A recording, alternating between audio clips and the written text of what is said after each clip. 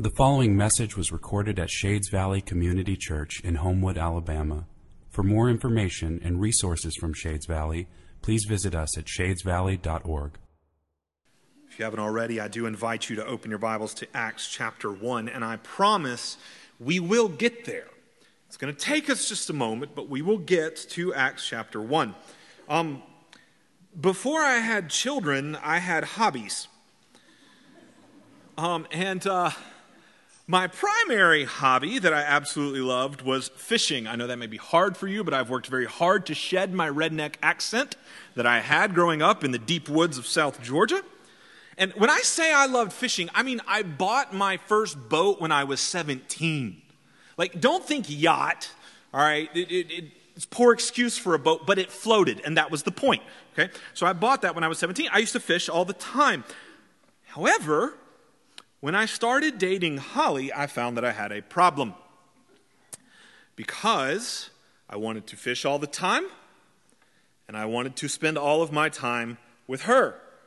I had conflicting convictions, and I wanted to keep both of them. I wanted to fish all the time, wanted to spend all my time with Holly. And this is when I discovered the magic of the early morning. This is the reason to this day I think that I still get up early. Holly and I didn't spend morning time together because we were both normally sleeping like all sane human beings do at those ungodly hours. But I began to get up early, and I kid you not, Shades, 4 to 5 days a week, I was on the water before the sun came up. And I would fish until it was either time for me to go to work or to go to school, and then I would go, I'd do what was obligated for my day, and then I would go spend the rest of the day with Holly. I found a way for my seemingly conflicting convictions, I found a way for them to come together. Shades, we have to do the same thing. What do I mean? Last week, we finished up our series entitled Rooted, in which we explored many of our core convictions as Shades Valley Community Church. And I wonder if, as we explore those convictions, I wonder if you felt any tension. Like if you felt like any of them were coming into conflict with one another. Let me point out the two I'm specifically talking about by kind of ratcheting up the tension a little bit for you this morning. One of the core convictions we talked about was community. And specifically, we talked about the type of community we believe God's called us to be. We focused in on that we want to be a community that shares true and real fellowship, where we have real relationships with one another. We want to be a real community where people can know us and we can know others. We don't have a desire to blow up and be the next mega church and just a large crowd of disconnected people. No, we want to be a family. And this conviction leads us to make some very practical decisions that we didn't talk about during the Rooted series, but we have talked about before. This conviction leads us to make some very practical decisions about our size.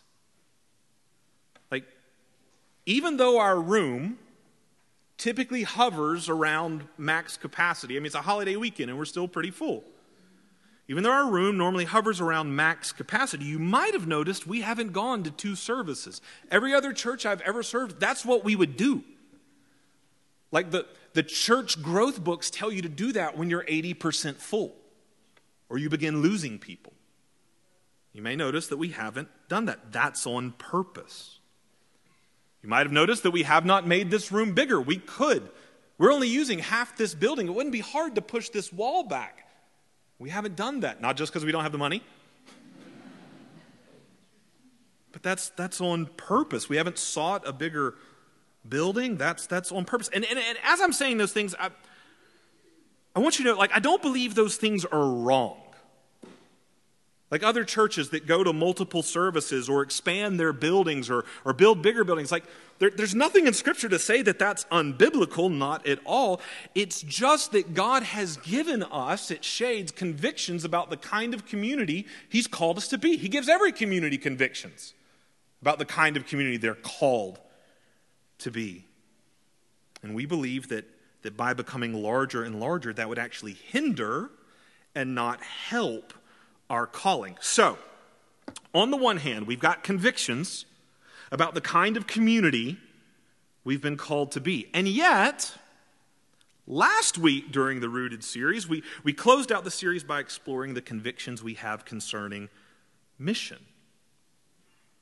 We believe that God has called us to be a people who reach the lost with the gospel. Like beginning here in Birmingham, and yes, continuing on to the ends of the earth, but beginning here in Birmingham, we want to see people come to know Christ, and we want to see them connected to his body, the church. Do you feel the tension tightening? Like, do you feel these conflicting convictions? On the one hand, we want to be a community that's able to remain a family that affects how large we are, but on the other hand, we want to see countless people come to know Christ and come to be a part of his church. Like this is bigger than my wanting to fish all the time and wanting to spend all my time with Holly. This is us wanting to fulfill our community calling and wanting to call all peoples into this community. How do we keep both convictions? Like we want to keep both convictions. How? I believe that the answer is through church planting. Our convictions concerning community and mission come together through church planting. As our community grows through mission, we commission people out to plant new churches because we can't contain everybody here. And that's okay. Our goal is not to build Shades Valley's kingdom. We are committed to building the kingdom of Christ. And those convictions come together through church planting. So here's what we want to do. For the next 3 weeks, I want us to talk about church planting. Because through years of prayer and conversation, I, the staff, the elders, the leaderships of Shades, we are convicted and we are convinced that this is the future of our mission. I'm not saying next week. We freak out. We don't have a timeline. We don't know if this is 10 months away or 10 years away. But we are convinced and convicted that this is the future of our mission. I believe that the Lord has been and is preparing us to be involved in church planting, locally and globally. I believe that he has been providentially laying the groundwork for this for years. I'll give you just one example of why I believe God has been at work for years laying the groundwork for taking us in this direction. 7 years ago, actually probably closer to 8 years ago, as Holly and I, my wife, as we were wrestling through where God was calling us, what that was going to look like, one of the convictions we came to was that God was calling us to be a part of a smaller community. I wanted to pastor a community where I could know people. And you could know me. I didn't want to be just people's preacher. I wanted to be their pastor. Connected. And so we began to discuss and pray very specifically, well, what do we think that means? She had grown up in a very tiny church. I had grown up in a very huge church. As we prayed, we came to the conviction that if I ever pastored a church that grew beyond 300, we specifically settled on that number for some reason. If I ever pastored a church that grew beyond 300, we would want to see that growth continue through church planting. Mission through church planting was a core conviction, is a core conviction of ours. Well, as the Lord led us through the process of coming here to Shades Valley, early on in the interview process, I was given a document, a packet with some info about Shades. Like here's some things you can learn about us and our ethos and who we are and who we want to be to see if you're a fit here. And I remember as I read through that document, there was one paragraph that literally made my jaw drop. And I immediately read it to Holly. And right now I'm going to read it to you. We, Shades, we would love growth, but don't want to outgrow our family atmosphere. There's conviction about the kind of community God had called this place to be. We don't want to outgrow our family atmosphere. It has been said that we don't want the body to be over 300. It's even reflected in our architecture. In other words, we could have built this room bigger. if we grow larger than 300, our desire is to plant new churches. I remember Holly and I just staring at that paragraph in utter disbelief because we felt such a confirmation. Like knowing that mission through church planting was not just a conviction of ours, it was a conviction of Shades. I believe that the future of mission at Shades is church planting, not because of me, not because of the staff, not because of the elders, not because of the leaders, but because this is something God has been providentially moving the heart of Shades towards for years. Why? Why would God be moving Shades' heart, my heart, Holly's heart, our leadership's heart? Why would he be moving our hearts towards church planting? Why should that be the future of mission at Shades? That's all I want us to talk about and look at for the rest of this morning. Over the next 3 weeks, we're going to ask 3 questions about church planting. Why, where, and how. So I promise I'm going to get to the where and the how. But this morning, I just want us to examine why. Why should planting be the future of mission at Shades? And we've already seen perhaps a few logical reasons why. Like we want to see people come to Christ, connect to the body, but yet we have convictions about being a sort of community, so that kind of logically leads us to this place. We've seen some logical reasons why, but I want to know biblical reasons why. Why should this be the future of mission? Why should this be our heart at Shades Valley Community Church? And here's my hope. As we begin to unpack this and go through, my hope is that as we see what Scripture says about church planting and we kind of merge that with where we are and with our future, my hope is that no one will feel guilted in a particular direction. My hope is that you'll feel joyed into it. That this is a joy that Christ, that God is setting before us and inviting us and empowering us to participate. And I'm praying that the Holy Spirit through this word will excite us and incite us to this mission. So, why should church planting be the future of mission at Shades Valley? To answer that question, I've got you in the book of Acts. I told you we'd get there. All right? I've got you in the book of Acts. We're just going to start in chapter 1 and verse 1. Luke, the author of this, writes, "In the first book, O Theophilus, I've dealt with all that Jesus began to do and teach until the day when he was taken up after he'd given commands through the Holy Spirit to the apostles whom he had chosen." So, this book, the book of Acts, I just told you, it's written by a man named Luke. He was a close companion of the apostle Paul. He didn't just write this book, he wrote a gospel. The Gospel of Luke. And both of these books are addressed, we see right here, they're addressed to a man named Theophilus. We don't know a ton about Theophilus, but we know this from the beginning of Luke's Gospel. That Luke wrote these to him in order to confirm him, to give him confidence in Christ. So Luke is writing, I want to give you confidence, Theophilus, or we could fill our name in the blank. I want to give you, Shades, confidence in Christ. So first he writes a gospel all about the birth, the life, the death, the resurrection, and the ascension of Christ. And that leaves you asking what's left to write. Like if your goal is to give me confidence in Christ, you just told me the whole thing. Like why is there a need for a second book? But Luke told us why in the opening verse that we just read of Acts. He said, in my first book, in the gospel, that was all about Jesus, what he began to do and to teach. In other words, Luke is saying, Theophilus, Shades, after the resurrection and the ascension, Jesus isn't done doing and teaching. Like he's still active. There's more to this story. Jesus may not be physically present, but he's going to keep working. He's going to keep teaching.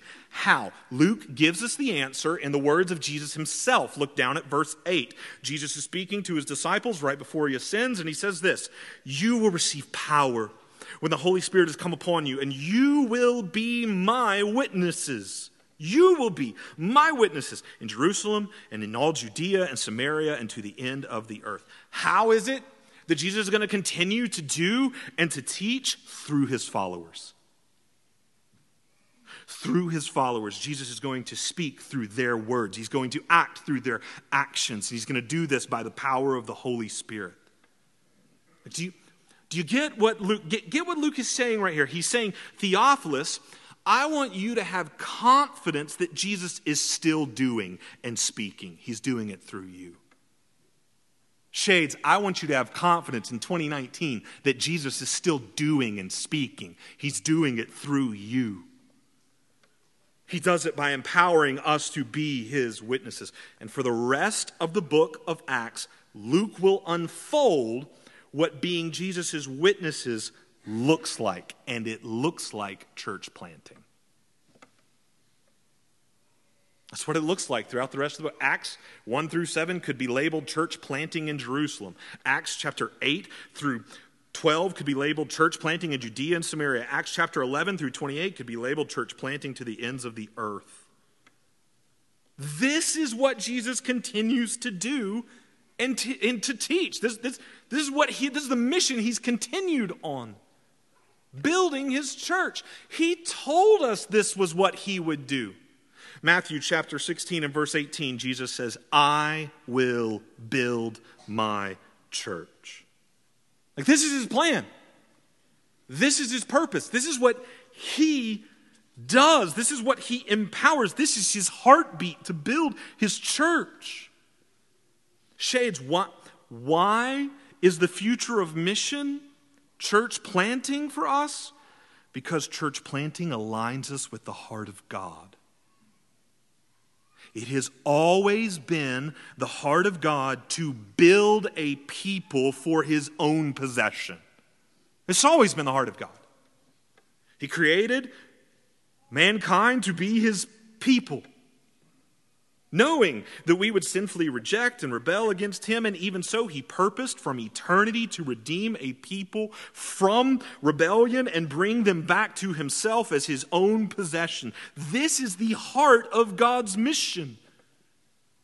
He took on flesh and a literal heart to carry out this mission. A heart that bled for the completion of this mission.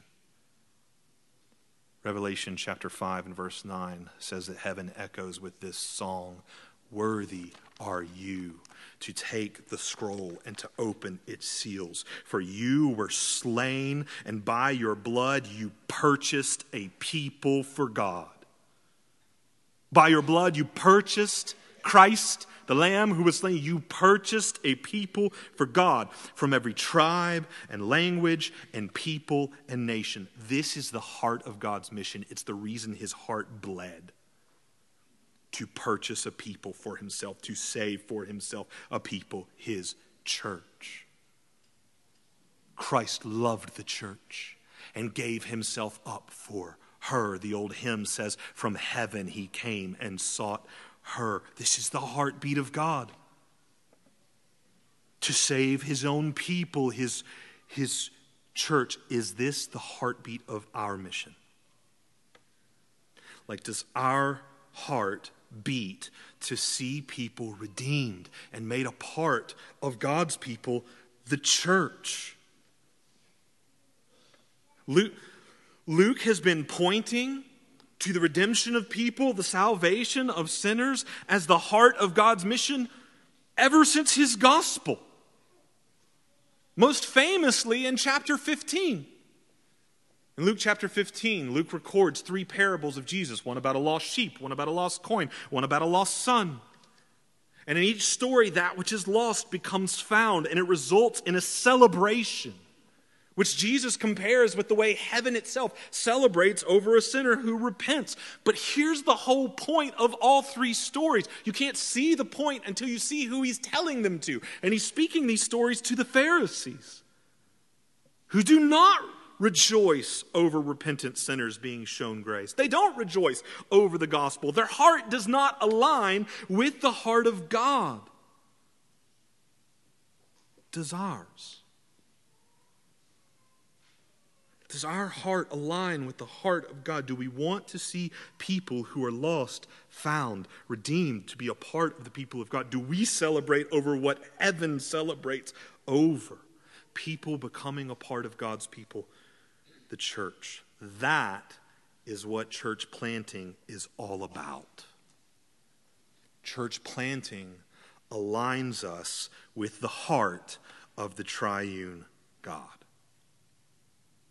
Let's dig a little bit further into that. I don't just want to stay at a generic level. Church planting aligns us with the heart of God. Now let's dig a little bit into the specific. I said church planting aligns us with the heart of the triune God, Father, Son, and Spirit. How? How does it align us with the heart of the Father? How does it align us with the heart of the Son? How does it align us with the heart of the Spirit? Let's dig into each of those aspects so that we may see more of why planting is the future of our mission. We've said in general that it aligns us with the heart of God, but how does it specifically align us with the heart of the Father, the Son, and the Spirit? First, the Father. Why is planting the future of our mission? Because planting aligns us with the plan of the Father. I want us to see each of these things through the book of Acts. First, planting aligns us with the plan of the Father. Look at Acts chapter 1 and verse 6. This is right before Jesus ascends to be at the Father's right hand, gathers his disciples together for some final instructions. And he says this, or it says this, "So when they had come together, the disciples asked Jesus, 'Lord, will you at this time restore the kingdom to Israel? Will you at this time bring your kingdom in full? Set up your kingdom here, now, on this earth, your people ruling and reigning. Are you going to do that now?' Verse 7, Jesus said to them, 'It is not for you to know the times or the seasons that the Father has fixed by his own authority. But you will receive power and you will be my witnesses.'" In other words, Jesus says the Father has a plan. It's fixed by his authority. He will bring my kingdom in full. My people will live and rule and reign with me. New heavens, new earth from now to forever. But that's not for you to worry about right now. Because the Father has fixed that plan, and he's got a plan for now. The plan is that you receive power. I know that's the Father's plan, because if you go just back up to verse 4, the promise of the Holy Spirit is called a promise of the Father. It's the plan of the Father to empower his people by the Spirit for the spread of the gospel. My Father does have a plan for right now. And that plan is for you to be my witnesses from Jerusalem to the ends of the earth. My plan is for you to go forth planting churches, calling out my people as you go, so that they're formed into a called out people, into an ecclesia. Ecclesia is the Greek word that simply means called out ones. Translate that into English, church. Go, call them out. Form them into a called out people. Plant churches. And that's what they do for the rest of the book of Acts. This is the Father's plan, Jesus says, that he has revealed to you thus far. Align yourself with that. They do. I just said that they do. But at first they kind of struggle with a little bit of it. Like if you read through Acts, they do serve as Christ's witnesses in Jerusalem, but they don't really align themselves with the part of the Father's plan to take the gospel beyond that, to Judea, to Samaria. So are they going to thwart God's plan? Watch what happens in Acts chapter 8. You can turn there if you want. We're going to be back and forth between several passages in Acts. But Acts chapter 8 and verse 1 says, "And there arose on that day a great persecution." That day was the day the first Christian was martyred, a man by the name of Stephen. And it says, "There arose on that day a great persecution against the church in Jerusalem. And they were scattered throughout the regions of Judea and Samaria, except the apostles." Verse 4 says, "Now those who were scattered went about preaching the word." God says, I've got a plan, and that plan means that you're going to take the gospel to Judea and to Samaria. And if you sit tight, I'll give you a reason to go. He's sovereign over everything, including sovereign over persecution, and God sovereignly works through the persecution of his church in Jerusalem to align his people with his plan. And the gospel spreads to Judea, to Samaria. If you just keep on reading the passage, churches are planted, started. And I think the most interesting thing to me about these verses we just read in Acts chapter 8, I think the most interesting thing to me is who it is that's doing the spreading of the gospel. Who it is that's doing the planting of the churches. Did you notice who it is? Is it the church leadership? It's not. It's not. It's the congregation. Luke is emphasizing that point. He wants us to get it. He emphasizes it in verse 1. Look back at at Acts 8 and verse 1 again. He specifically points out the Christians are scattered throughout the regions of Judea and Samaria, except the apostles. Not them. Everybody else is sent, but not the apostles. Ironically enough, the Greek word apostle literally means sent one. Everybody's sent except the sent ones. Like he's drawing attention to it. Who is it that's scattered to scatter the gospel? It's the people of the church. God takes people from the Jerusalem church and uses those people to plant new churches. Why am I highlighting this? Here's the deal, Shades. As we begin this conversation about church planting, my fear is that some of you will check out. Not because you're against church planting, but because you just don't believe that's got anything to do with you. Like church planting is something that church leaders do. Like it primarily involves them making plans and setting up teams and coming up with administration. Shades, nothing could be further from the truth. Church planting, Shades, primarily involves you. It involves God's people praying. We're going to see that in Acts 13. It involves God's people praying. It involves God's people scattering the gospel. It involves God's people calling others to be a part of his people. God using a current congregation to gather a new one. When I say that church planting aligns us with the plan of God, I don't just mean that it aligns us, Shades Valley. I mean that it aligns each one of us. It aligns you with the plan of God. Every single one of us has a role to play in church planting. We're going to talk more about that in the coming weeks, especially week 3 when we get to how. But right here in Acts chapter 1 and chapter 8, I hope that you can see part of why church planting is the future of our mission. Because planting aligns us with the plan of the Father. Therefore, it aligns us with the heart of God. Secondly, why is planting the future of mission at Shades? Because planting aligns us with the purposes of the Son. Aligns us with the plan of the Father. It also aligns us with the purposes of the Son. We've already seen in Acts chapter 1 and verse 1 that Jesus is still active. He's still doing and he's still teaching in the world. He's still fulfilling his purpose. What purpose? Luke actually states the purpose of Christ rather explicitly in his gospel. In Luke chapter 19 and verse 10, we read, "For the Son of Man came to seek and to save the lost." Lost sheep, lost coin, lost son. It all represents people Jesus came to seek and to save. This was his purpose. This is his purpose. He's still doing this, seeking and saving the lost. Is that not what Jesus himself points out in Acts chapter 1 and verse 8 when he says to his followers, "You will be my witnesses"? Like you're going to go and you're going to bear witness to my saving work.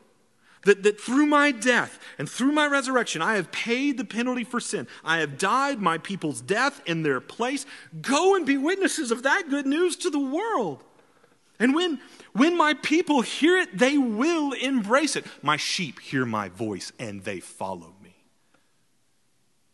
Go announce it.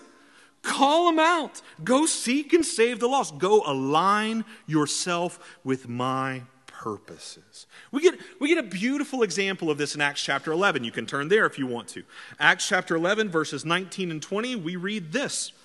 Now those who were scattered because of the persecution that arose over Stephen, they traveled as far as Phoenicia and Cyprus and Antioch. So they're going north from Jerusalem, up the Phoenician coastline. There's an island of Cyprus. They're going all the way out there. They're going as far north as Antioch. It's up in Syria back then, in modern-day Turkey now. Going to all of these places.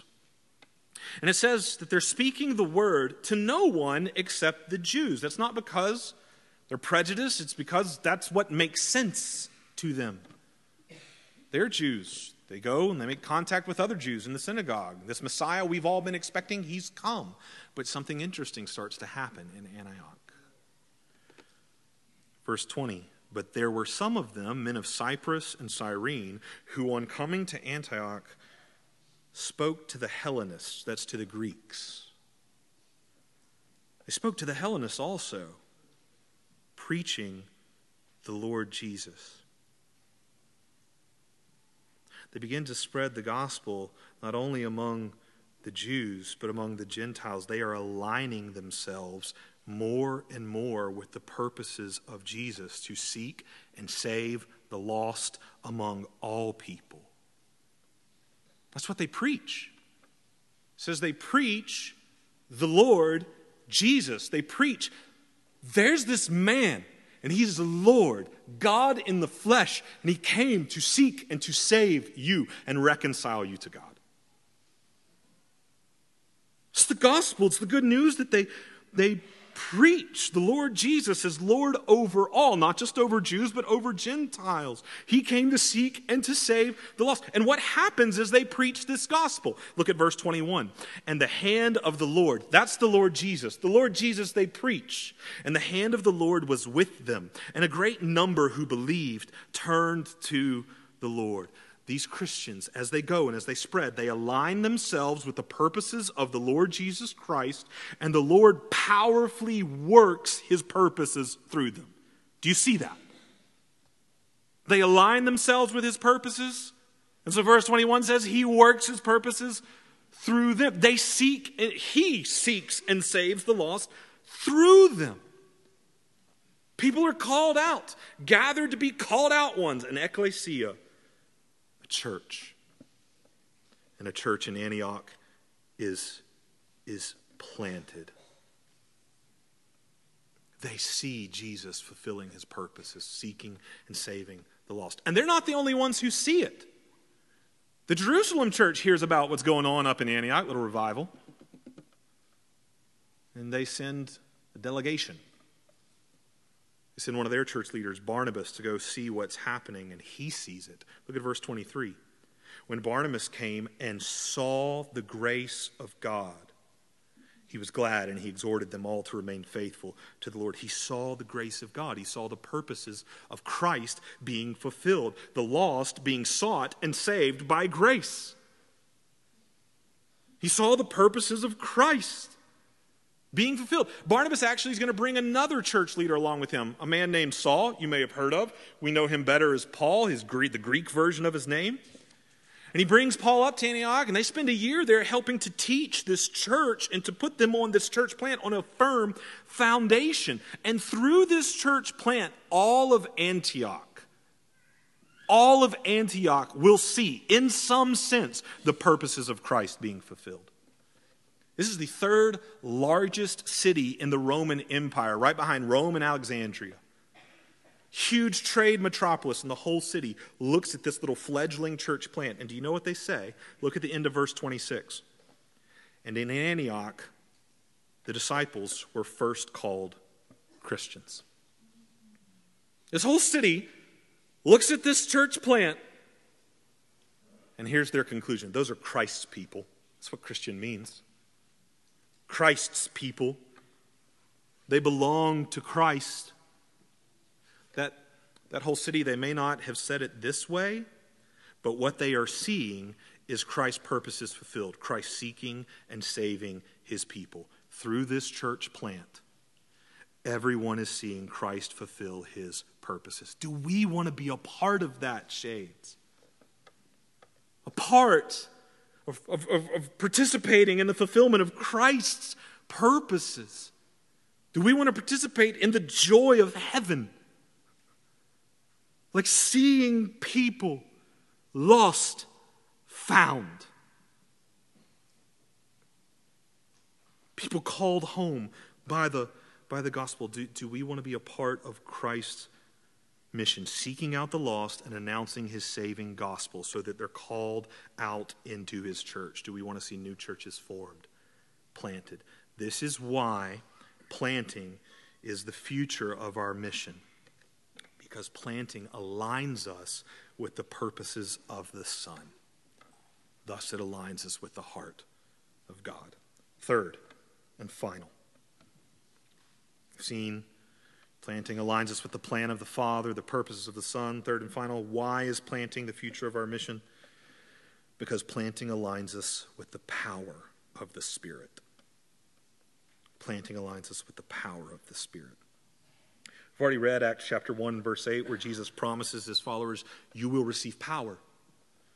You will receive power when the Holy Spirit comes upon you, and you will be my witnesses in Jerusalem and in all Judea and Samaria and to the ends of the earth. Notice that Jesus says the Holy Spirit's empowerment is aimed at a specific purpose. What is it? You will receive power. For what reason? To do what? To be my witnesses. The Holy Spirit will empower you to be my witness. And this makes sense. If you rewind to the Gospels, Jesus had told his disciples, when the Holy Spirit comes, this is what he's going to do. He's going to bear witness to me. John chapter 16 and verse 14. Jesus says, when the Spirit comes, he will glorify me. This is what he does. He convicts the world of sin so that their eyes are opened and they see me. He opens people's eyes to the beauty of me so that they turn to me. He's going to empower you to point others to me. The Holy Spirit's power is aimed at bearing witness to Christ. And here's the deal, Shades. A lot of people, I hear people all the time, people sit in my office and talk to me about this. A lot of people talk about wanting to experience the Holy Spirit's power, but they do not want to align themselves with what that power is aimed at. That's like saying you want to experience the power of the deepest possible relationship between a man and a woman, but you don't want to get married. That's what the whole thing is aimed at. That's a really popular notion in our culture. I want deep intimacy. I don't want to commit to anyone or anything. I want to know what an eternal covenant feels like without the eternal covenant. And many people want to experience the power of the Holy Spirit, but not if it means being aimed at what he aims his power at. Most people want to experience the power of the Holy Spirit kind of like it's the Force in Star Wars. It's just this kind of neutral power that I can harness through some type of spiritual discipline, and I can wield it however I want for whatever my purposes are. But the Holy Spirit is not a force. He's a person, and he has a will. He has goals. He has a mission. He has an aim. He's got to aim for his power, and that aim is bearing witness to Christ, glorifying Christ. And we experience the Spirit's power when we align ourselves with that aim. And that's precisely what we do in church planting. We align ourselves with the aim of the Spirit's power. We see a beautiful illustration of this in Acts chapter 13. Last passage I'm going to take you to, Acts chapter 13. Remember the little fledgling church plant that we talked about in Antioch? Here we are about a year later. Let's read about them a little more. Acts 13 and verse 1 says, now there were in the church at Antioch prophets and teachers. Barnabas, Simeon, who was called Niger, Lucius of Cyrene, Manaen, a lifelong friend of Herod the Tetrarch, and Saul, better known as Paul. And while this church, while they were worshiping the Lord and fasting, the Holy Spirit said, set apart for me Barnabas and Saul for the work to which I have called them." Then after fasting and praying, they laid their hands on them and sent them off. Church in Antioch sends out Saul and Barnabas to scatter the gospel, to call out people, to form called out ones, to form church, to plant churches all around the Mediterranean. Now, here's my question. Who sent out Paul and Barnabas? Like verse 3 says it very clearly that the church in Antioch did it. After fasting and praying, they, the church in Antioch, sent them off. But listen to the opening words of verse 4. So being sent out by the Holy Spirit. So, Paul and Barnabas, were they sent out by the church in Antioch? Or were they sent out by the Holy Spirit? Yes. The answer is yes, because the church in Antioch aligned themselves with the power of the Spirit. Do you see how that works? Like the Spirit said, set these men apart. I've got work for them to do. And Antioch participated in the Spirit's work. So they were empowered by the Spirit, because they aligned themselves with what His power was aimed at, spreading the gospel, bearing witness to Christ, to build His church, planting churches. This required Spirit empowerment for Antioch to do this, because it could not have been easy. This is a fledgling church, a year old. They've got a grand total of 5 leaders named to us in verse 1, and they're going to have to give up 2 of them.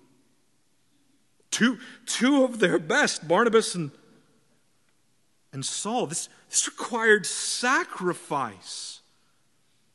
It could not have been easy, but they were empowered. And by the Spirit's power, this church plant helped to plant churches. Who planted churches? Who planted churches? Who planted churches? And if you trace that line all the way down through history, somewhere you will run into 1991, when a church plant called Shades Valley Community Church was planted in West Homewood, Alabama. May that line of joy-filled faithfulness not stop with us. Like, this is our mission until He comes again. Do you notice how the passage in Acts chapter 1 ended? Like, after Jesus says, I'm going to give you my Spirit. He's going to empower you to be my witnesses. Then He ascends. Then what happens? 2 angels show up, and they say to all His disciples, what are you doing? Why are you standing around just like staring at the sky? He told you to do something. Go do it, okay? Like, He's going to come back, all right? Like, trust Him. He said that, but He's given you something to do. Go do it. Let's go do it, Shades. May this line of joy-filled faithfulness not stop with us. May we align ourselves with the Spirit's power and be empowered to make sacrifices. Shades, church planting will be hard. I just said just a moment ago that it's joy-filled, and it is, but it's also hard. It requires much sacrifice. This is one of the reasons we are described as a people who are sorrowful but always rejoicing. We felt the sting of God calling out and setting apart our best and us sending them off. They're in stinking Montana and Nepal. This will be hard, but that's why it requires Holy Spirit empowerment. Do you want to experience Holy Spirit empowerment? Or do you want to experience ease? Do we want to pursue, do we want to follow the purposes of Christ, or do we want to be satisfied with the pleasures of comfort? Do we want to participate in the plan of the Father? Or do we want to say, you've brought us this far, but no farther? Do we want to align ourselves with the heart of the triune God? may our answer be a resounding yes that echoes in the praises of churches we plant long after we are gone. Shades, this is why church planting. Because planting aligns us with the plan of the Father, the purposes of the Son, and the power of the Spirit. Planting aligns us with the heart of God. Amen.